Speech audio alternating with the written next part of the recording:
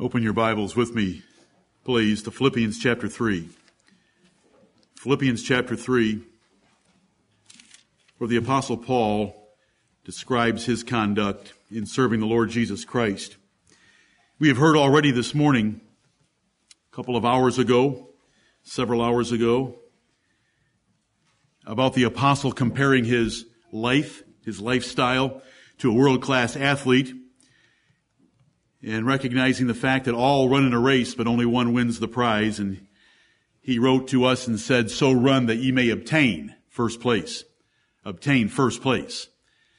And I want to encourage you in a few minutes in this second assembly that we would end our lives well.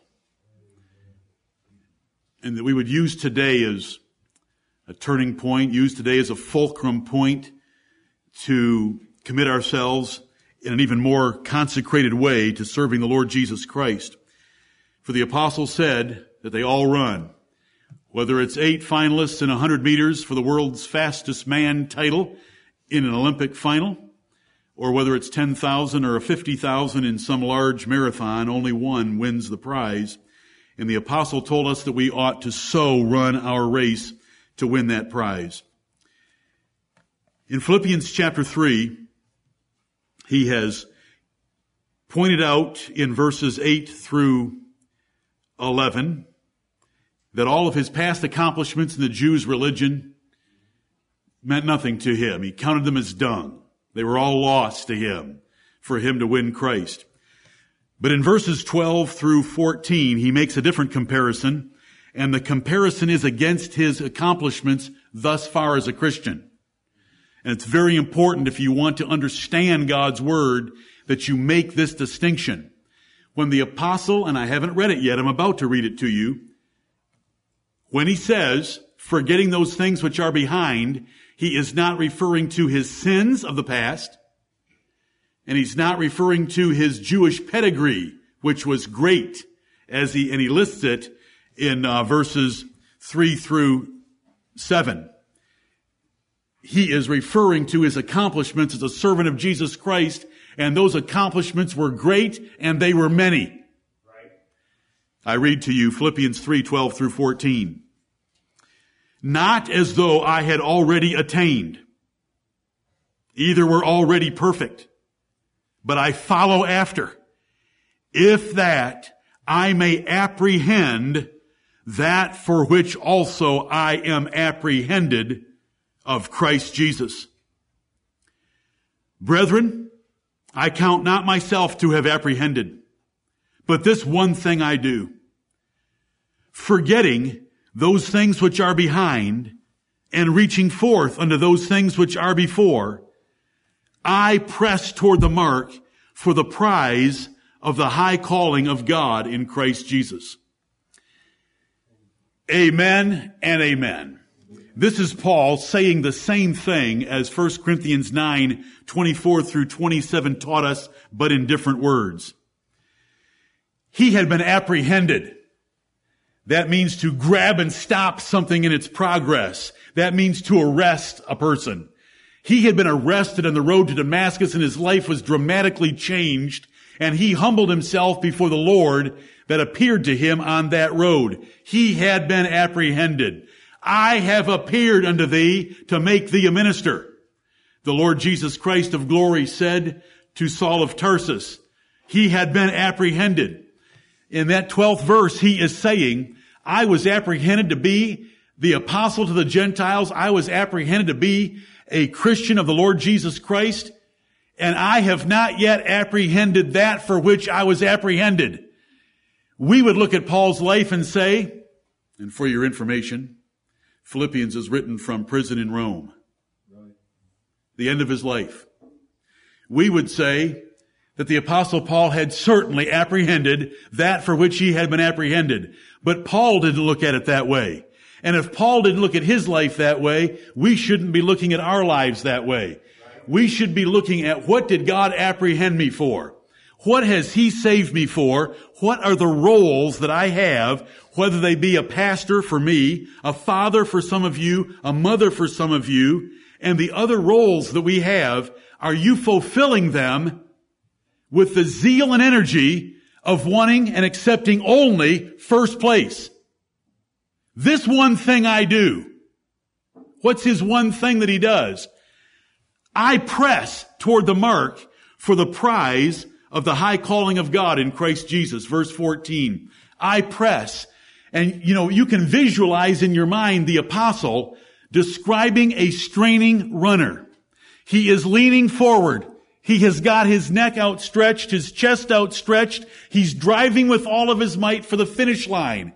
Though Paul was in prison in Rome at the end of his life, he was still putting forth max effort to apprehend that for which he had been apprehended. The Saul of Tarsus had a set of gifts. Saul of Tarsus was given a series of open doors in his life, and he wanted to be the best that ever put on the name of the Lord Jesus Christ.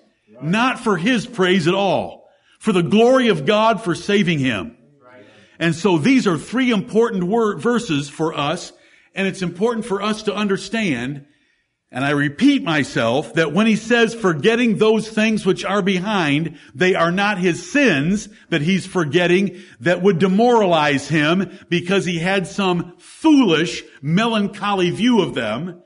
They are not his Jewish pedigree because he has already spent the 10 verses necessary to get rid of them. It is his past accomplishments as an apostle. Forgetting those things which are behind. When you are running a mile race, and you enter the home stretch, meaning you have 100 meters to the finish line, it does not matter how you ran the second lap. All that matters is how you run the next 100 meters. Right. You say, well, I didn't run the second lap very well. It's under the blood of Christ. It's the next 100 meters. My father's the oldest man in this assembly. And all of you trail down from him. We want to end our lives well. Right. If that is 10 years left, 20 years left, 40 years left, whatever it may be, let's use today and this expression right here by the Apostle Paul to leverage ourselves and to make a choice to consecrate our lives to greater effort to serve the Lord Jesus Christ. If the greatest apostle who said he labored more abundantly than they all, would say that he forgets all those labors because he wants to finish well, we should say that. We have more reason to say it. Let's finish well. Let's end our lives well. The closer you are to death, that is, the older you are, the more you should follow Paul's rule, forgetting everything you've done before. From this point on, it doesn't matter. It's like a race. I can't say it any plainer than that your second lap does not matter when you're at the top of the home stretch and you're 100 meters from the finish line. Let's give him that 100 meters all out. I wish I was 17, but I'm not. I wish I was 27. But I'm not. 37, 47, but I'm not. I'm 57. Flush it. Forget the past. Flush the past. Embrace the future. Grab the future and consecrate yourself to it. And let's run a race like all athletes run their races. They do not care about the second lap when they're at the top of the home stretch. And neither did Paul. And let's be like Paul. No matter how young you might be, this is for you as well. Paul's rule still applies even if you're young and your life has been relatively free from loss and quite exemplary. By God's grace, I'm not going to cloud this lesson. I'm not going to be very long, and I'm not going to say very many things to you or turn you to very many places. Today is the last day of your life so far. Today is the first day of the rest of your life. Flush the past And let's grab the future. And let's run it like this man. I press toward the prize, toward the mark of the finish line, for the prize of the high calling of God in Christ Jesus. His was a very high calling. All of us have a high calling.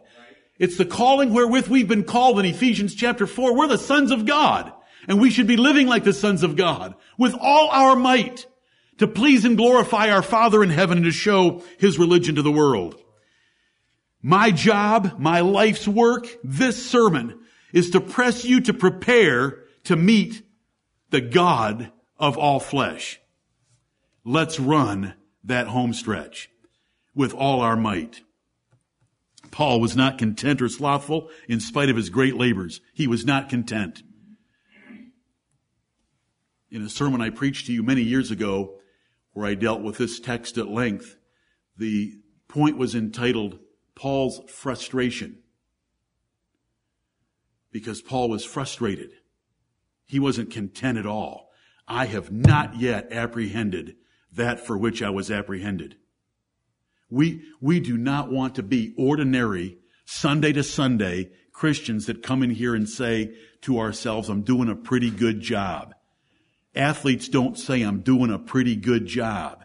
Doing a pretty good job doesn't get you to the finish line in front of anyone except abject losers.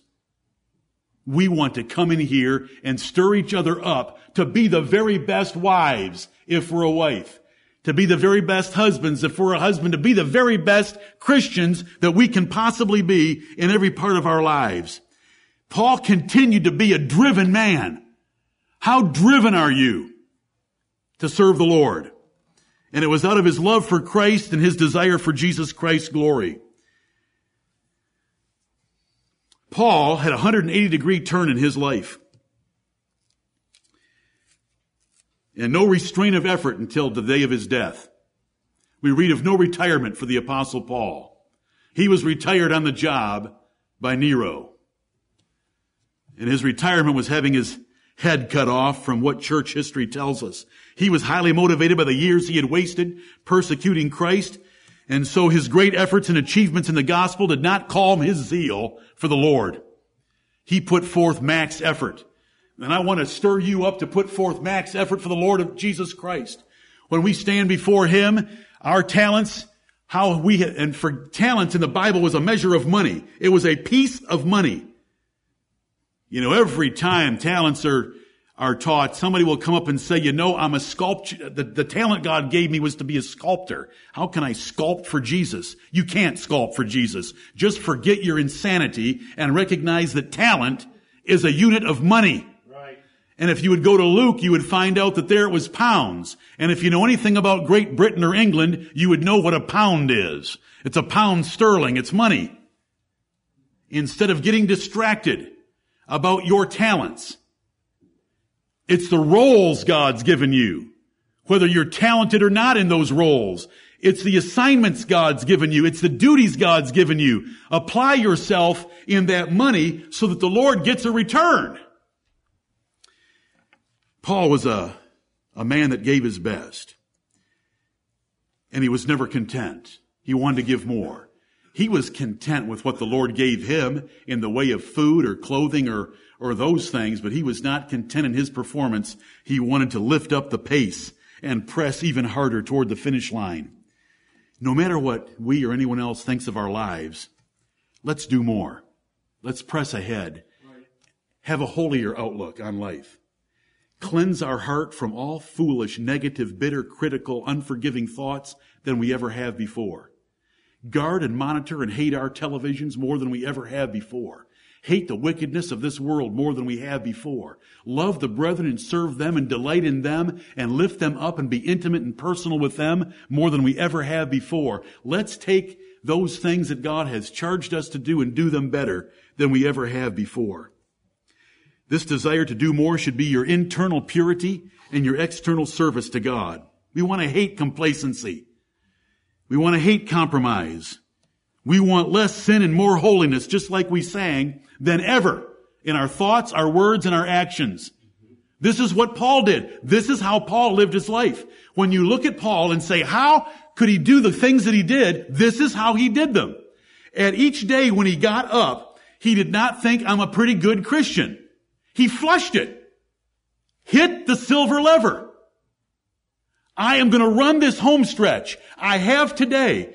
He and James and Jesus taught us not to worry about tomorrow. Sufficient unto the day is the evil thereof. We're going to have a big enough job just to get ourselves through today, but let's do today better than we've ever done any day before in our lives. And a string of those put together is ending our lives well. And once we get to the end of our lives, we can't go back and retrace these steps. So God has convicted me for you and for me today to think about today is going to be the best I've ever lived for the Lord. I am going to be the purest in motive. I am going to guard my thoughts carefully. The words that come out of my mouth are going to be carefully chosen. I am going to serve the Lord better today than I ever have before. And that, strung with another one of those tomorrow, when we wake up and we say, Sunday doesn't count. Now it's Monday, and I'm going to live this the greatest Monday of my life. Then we're like the Apostle Paul. That is what he is teaching us in Philippians 3:12 through 14, because he goes on to say, let us therefore, as many as be perfect, be thus minded. Do you know what? A perfect Christian man thinks the same way Paul does. And so we've got today, and if the Lord's merciful, we'll get tomorrow, but tomorrow we flush today in order for Monday to be the greatest Monday we've ever had. And a week from then, if God allows us a week from Monday, then that Monday will be better than tomorrow. Then we're like Paul. This is what Paul told us. Oh yes. I usually hate carnal illustrations. I read some little snippet in the last 48 hours that the New England Patriots got a backup for Tom Brady. And so this guy, that's used to playing football, is not going to touch a football for several years. He's going to have to sit and learn. But he was looking forward to that opportunity. He said, it doesn't matter if I went to a team that didn't have a quarterback or whether I go to a team that may have the best quarterback in the NFL. I'm going to apply myself and practice the same way, no matter which. I will go to practice every single day to see if I can be a little bit better every single day. Right. Now that I read in the last 48 hours. Is it okay if I use an illustration like that, since the Apostle Paul used runners and boxers? Right. Practice should be getting a little bit better every single day. And I read that, and the Lord had already convicted me about today, and I'm thinking, that is exactly what we're talking about. How can they get motivated to do that? To play in the NFL. We're playing for the Lord of glory. We're commandos for Christ.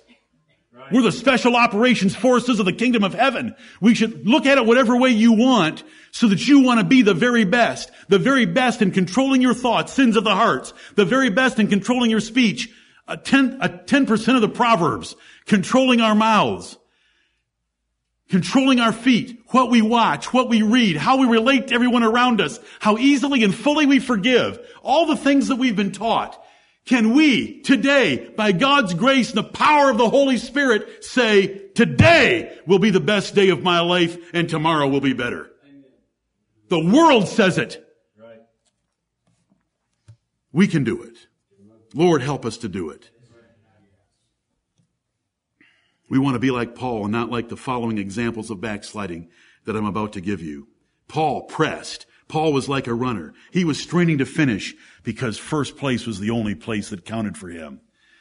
If you've ever heard someone say strongly that, second place is losing, I like him. There was once a coach for the Green Bay Packers that you may have heard the expression that he said, they give him the quotation, winning isn't everything. It's the only thing. Vince Lombardi. He was a pagan Catholic. He was talking about football. Paul was the apostle to you and me, the apostle of the Gentiles, but he spoke the same language for an incorruptible crown. Can we before this sun sets, make today the greatest day in ruling our speech, ruling our thoughts, ruling our actions, taking our hands, guarding our inputs, and making sure we give glory to the Lord Jesus Christ, our mouths full of thanksgiving and praise to Him. Can we do that? And can we make tomorrow better? This is my lesson. I want to make it as simple as I can for you. The kingdom of heaven takes violent pressing into it. The violent press into it by force. The Bible says about them in Luke chapter 16 and Matthew's account of the same. The Apostle Paul was a man like that, and he explained it to us in 1 Corinthians 9, 24 through 27. What? Know ye not that they which run in a race run all, but one wins the prize?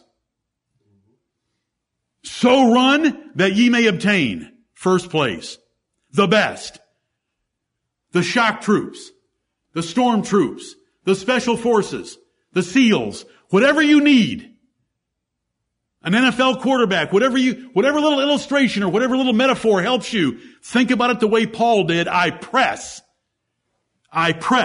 toward the mark for the prize of the high calling of God in Christ Jesus.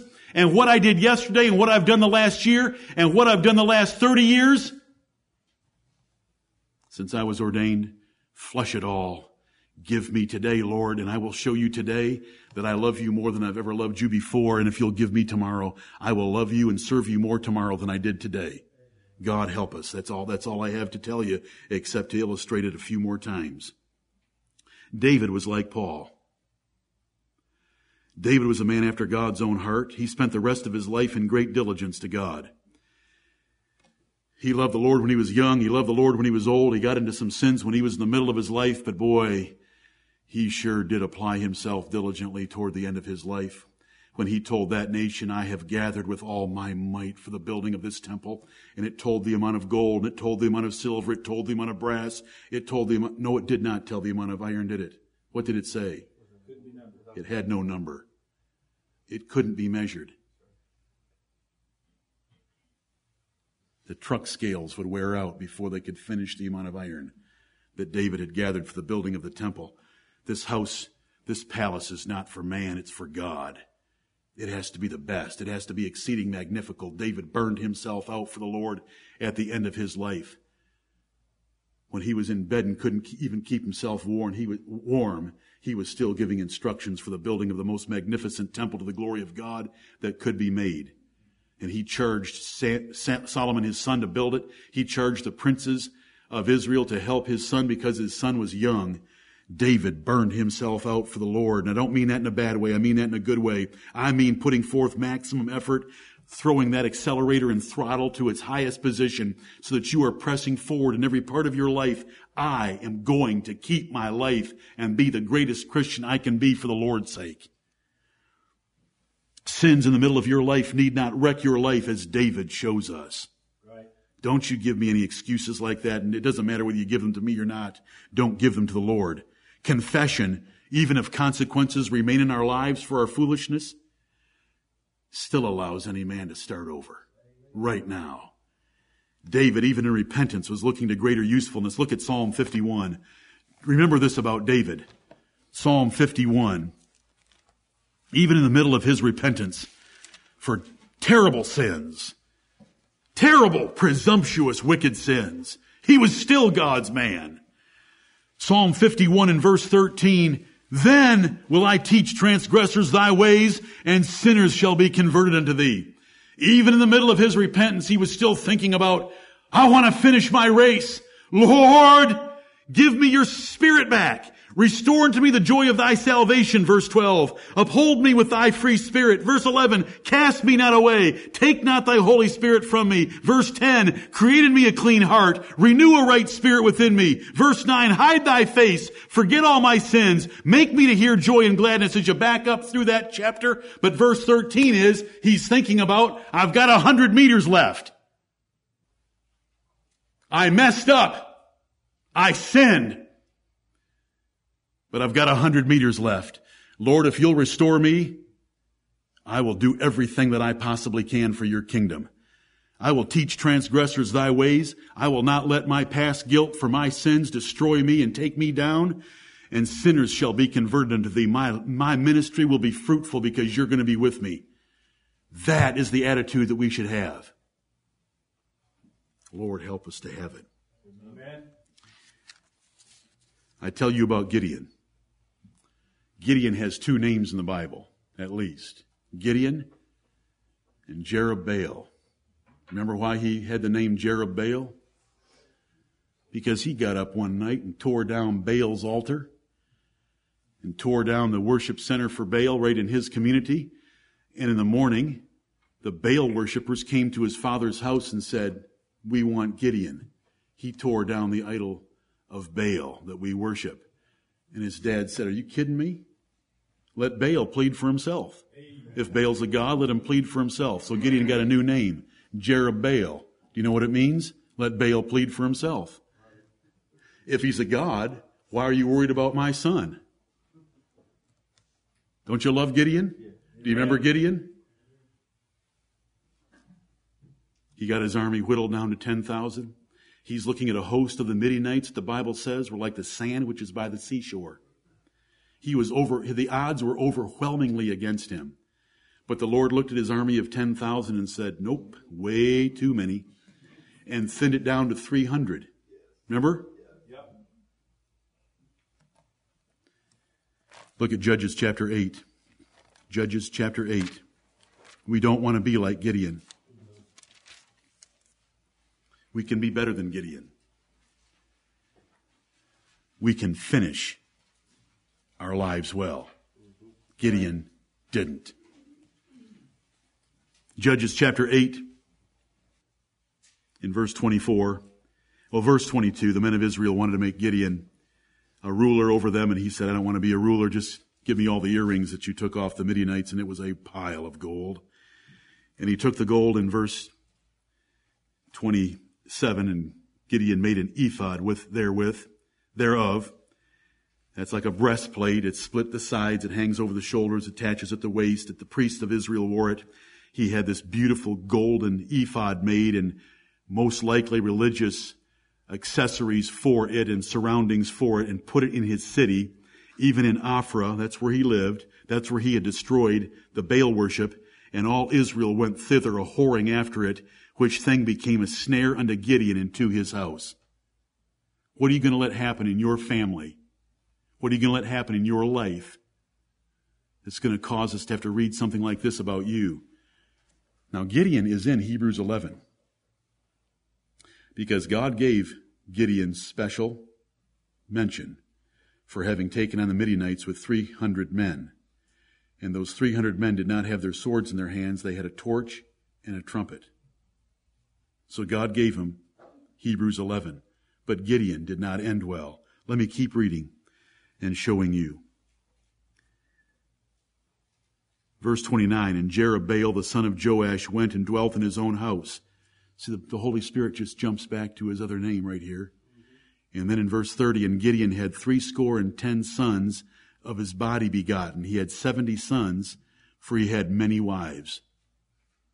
Polygamy, excessive polygamy, ephod worship led all the nation into spiritual idolatry and spiritual adultery. We don't want to be like Gideon. Last night you read about King Saul, God's first king for Israel, very gifted. Who was the best looking man in all of Israel when Saul was a young man? There was no comparison. He was from the shoulders up taller. And the Bible says in one verse that he was the goodliest and goodlier than them all, that anyone in the nation of Israel. God prepared him and gifted him in so many ways and honored him and put the Holy Spirit within him, caused him to be a prophet, gave him Samuel to be his counselor.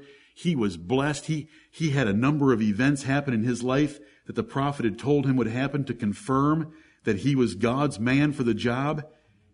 He won a great victory over the Ammonites very early in his career. The Lord blessed him abundantly, but he became a castaway because he profanely would not trust God in the matter of waiting for Samuel to defeat the Philistines. 1 Samuel 13. You read it last night. There are some powerful words in that chapter that God told Saul that if he had obeyed him, his family would have sat on the throne of Israel forever. But it didn't, because he didn't obey him. He lost his composure out of fear. And he did it again 2 chapters later. Then he became envious. Once the Holy Spirit is taken away from you from one act of disobedience, there's going to be another. Then the Holy Spirit is taken from you, and you end up being a castaway. He was thrown away, and David replaced him. And I've preached about that at a men's meeting recently, and we don't have time to go further. King Solomon, gifted by God so greatly in his early years, and with the temple to his credit, fell into excessive, ridiculous polygamy, contrary to the law of Moses, and idolatry by those pagan women that he married. He ended up being an idolater. He built temples to Chemosh, god of the Moabites. How in the world did that happen? He had married a couple of pagan wives before he ever had his vision in 1 Kings chapter 3. He was already setting the stage for his ruin. If you're going to run your race like Paul, you can't mess around with pagan women. You can't mess around with unbelieving women. You can't mess around with average Christian women. You can't mess around with good Christian women. You want to marry as high as you can spiritually as you possibly can in order to run your race where Solomon didn't run his. Jehu. You know, there was a time in my life where I loved Jehu as one of my Bible characters that I took special recognition for, and that's because of his great zeal. And the Bible has wonderful things to say about him. Look at 2 Kings chapter 10. The Lord had wonderful things to say to Jehu, who purged Judah and Israel, 2 nations, of their wicked leaders.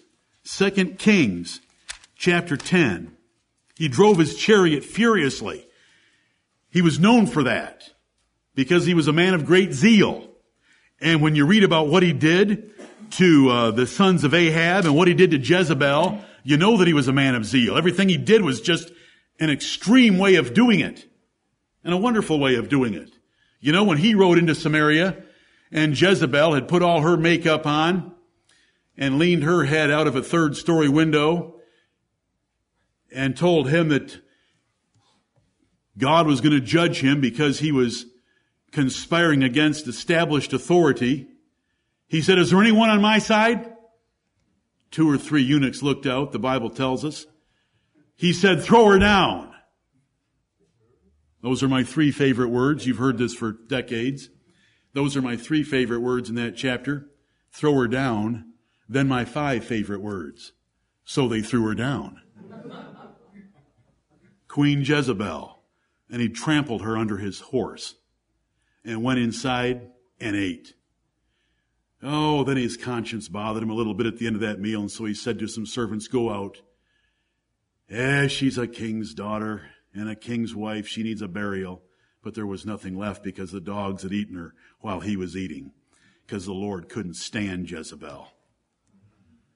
Remember how he got rid of Baal worship? He went to the temple of Baal and made an announcement to all of Israel. Ahab served Baal a little. Jehu's going to serve Baal a lot. I want every single Baal worshiper here for a Baal conference. And so they had a Baal conference, and he got out the garments of Baal worship, and they were all wrapped up in their priestly garments. And he and Jehonadab went to the altar of Baal and offered sacrifices. Now, is that extreme? When you're God's man and you're offering sacrifices to Baal? But he wanted them all relaxed. He told the crowd, "Look among yourselves and make sure there's no one in here that worships Jehovah." Then he said, "Boys, do your job." And he had told them that if you let one of these Baal worshipers escape, it'll be your life for his. And he killed every single Baal worshiper, and he turned the temple of Baal into a public toilet. In the Bible, the word is draft house. Look it up in a dictionary. Okay, here's what God said about the way he did things.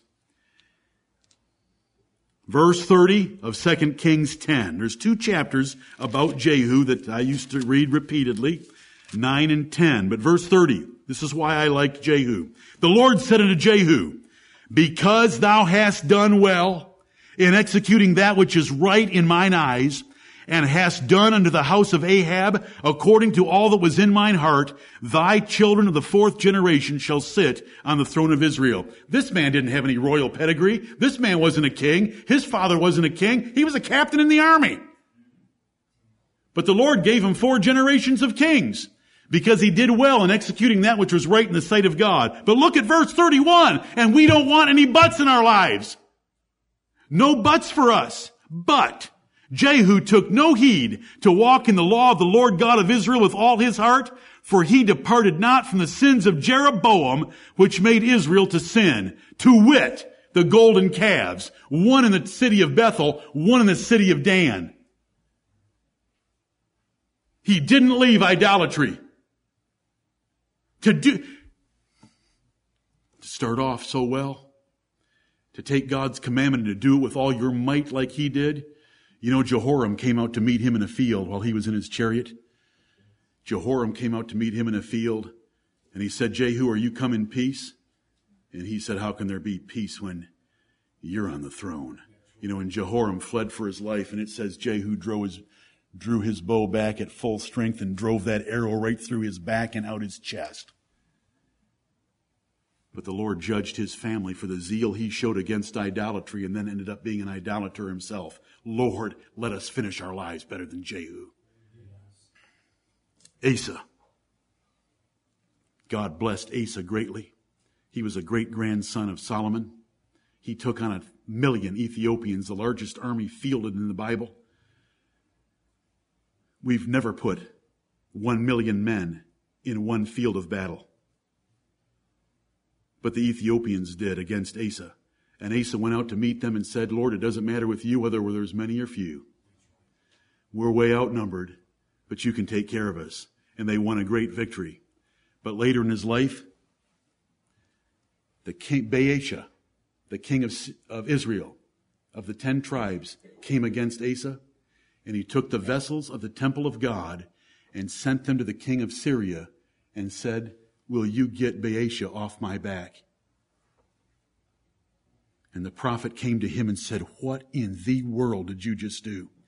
I saved you from 1,000,000 Ethiopians in one battle, and you went and tried to buy a confederacy with Syria to protect you from Baasha, king of the 10 tribes of Israel? There's trouble on you for the rest of your life. Then he got a disease in his feet, and he wouldn't seek to the physicians, and it ended up dying in his 41st year of his reign, spending the last 2 years with a serious disease of his feet because he had turned away from God. How in the world can men do that? I'm going to tell you why, because every day that we get up, we have to flush yesterday and the day before and every accomplishment that we've ever had, every good thing that we've ever done. We need to flush it and forget those things which are behind and press forward for those things that are ahead and run that 100 meters. It does not matter. I had a son that when he would run a 400-meter race, I could count on him winning at 200 meters for absolute certainty. With a decent probability, he would be winning at 300 meters. But he didn't pace himself, so at the finish line, he was usually checking out the insignias on the back of the uniforms of the rest of the guys in the race. My family knows who I'm referring to, and that's what I'm talking about right now. Forget the pace. We have 100 meters to run. I don't care if it's 10 years or 40 years. It may only be a week. One of you is going to come down with something that you're not going to recover from in the next few weeks or months. Let us run the rest of our race from this day forward the best we have ever run it. And I have mentioned the different ways in which we can do that. I am thankful that in the New Testament, we have a man named John Mark.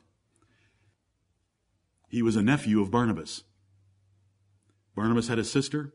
That sister had a son named John Mark. John Mark went with Paul and Barnabas on their first preaching trip, recounted in Acts chapters 13 and 14. At the end of Acts chapter 15, Paul and Barnabas got together and said, we need to go visit those churches that we started on our first trip.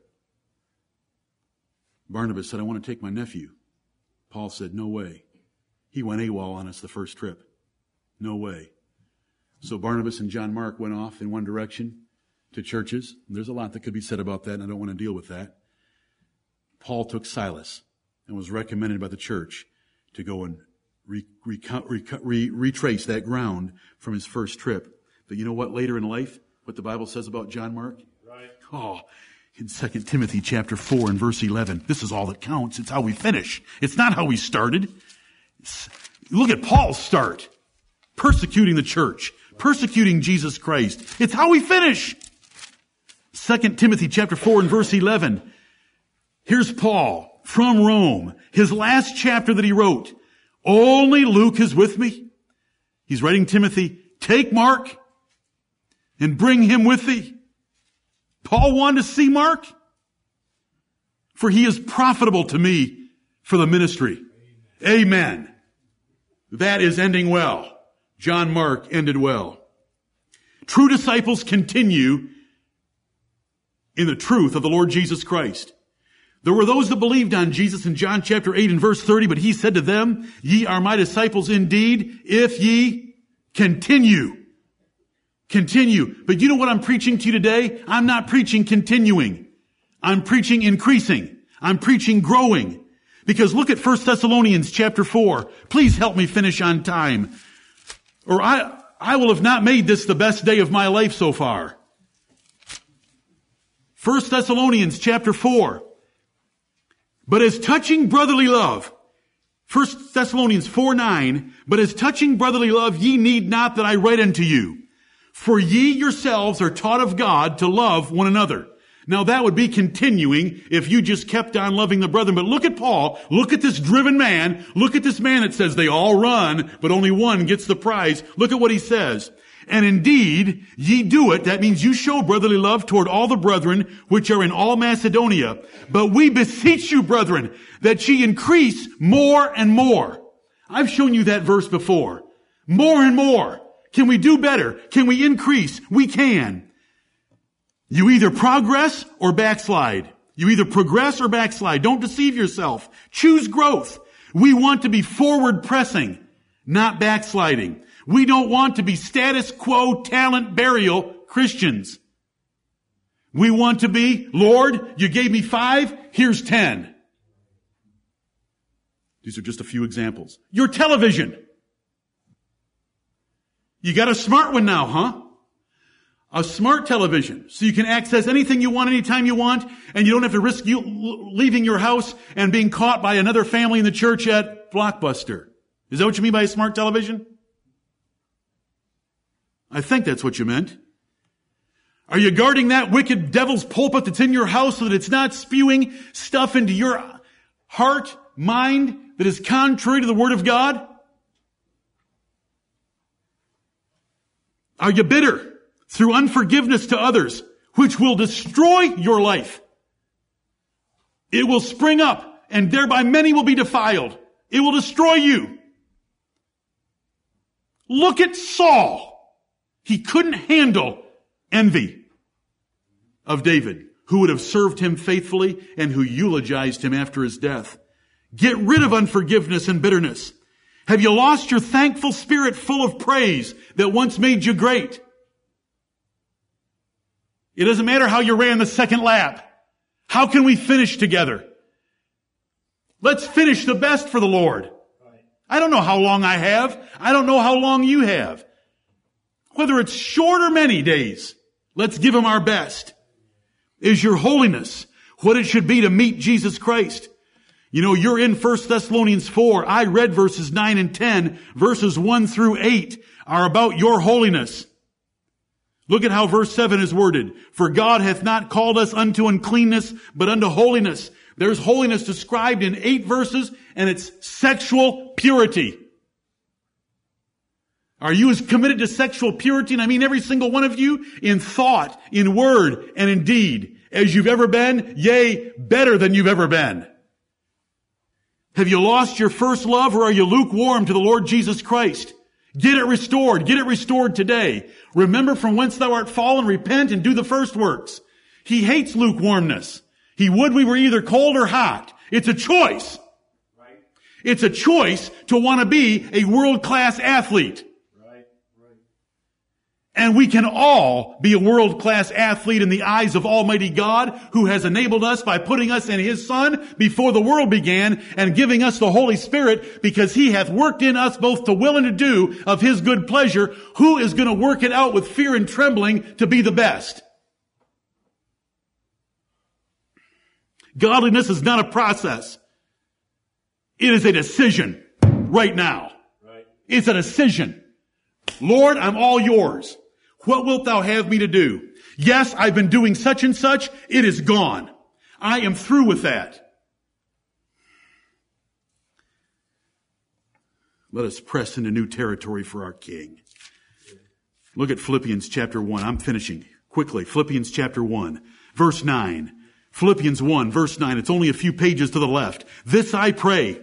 This I pray. Here's this driven man, the Apostle Paul, praying for you. This I pray, that your love may abound yet more and more in knowledge and in all judgment, that ye may approve things that are excellent, that ye may be sincere and without offense till the day of Christ, being filled with the fruits of righteousness, which are by Jesus Christ unto the glory and praise of God. That's what the apostle prayed for you to do more and more, to abound in it, and to be filled with fruits.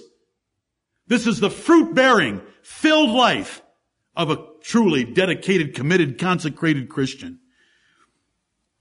Turn to the next book, Colossians chapter 1. Same verses, 9 through 11. Look at this apostle praying for church members like you and me, that we would be great in the sight of the Lord, that we would win first place. Colossians 1:9, for this cause we also, since the day we heard it, do not cease to pray for you, and to desire that ye might be filled with the knowledge of His will in all wisdom and spiritual understanding, that ye might walk worthy of the Lord unto all pleasing, being fruitful in every good work, and increasing in the knowledge of God, strengthened with all might according to His glorious power, unto all patience and long suffering with joyfulness. And that's 1/3 of a sentence. Those 9 verses that are right there are one fabulous sentence that the Holy Spirit gave us from the pen of Paul. But look at, he's talking about us increasing. What is your life? I've taught you before that it'd be wonderful to have an epitaph that says, he loved God above all others. Meaning, he loved God more than anyone else loved God. Not that he loved God above his family, but he loved God above everyone else loving God. He loved God above all others. He was a tree of life to all others. Have you made progress toward that goal? Today we start making progress toward that goal. That's the finish line. Loving God more than others love Him. Being a tree of life to others more than others are a tree of life. By the grace of God, for the glory of God.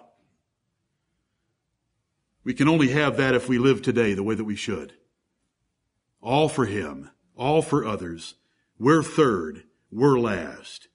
Jesus, others, and you. Examine yourself and see where you've fallen in devotion and zeal, starting in your heart. The Lord often has to restore us with trials and temptations. Negative things come into our lives. Chastening comes into our lives. The Lord beats us. It hurts. He scourges us. But brethren, that's proof that He loves us. And if that's what it takes to get us closer to Him, then bring me the stony griefs, and by my woes, bring me nearer, my God, to Thee. Right. The only way to live life well, or to end life well for the Lord's sake, is to live today well for Him. Never look back. Only look forward. Forget those things which are behind. Press forward. What would God have me do today for the Lord Jesus Christ? May the Lord bless the preaching of His word. Amen.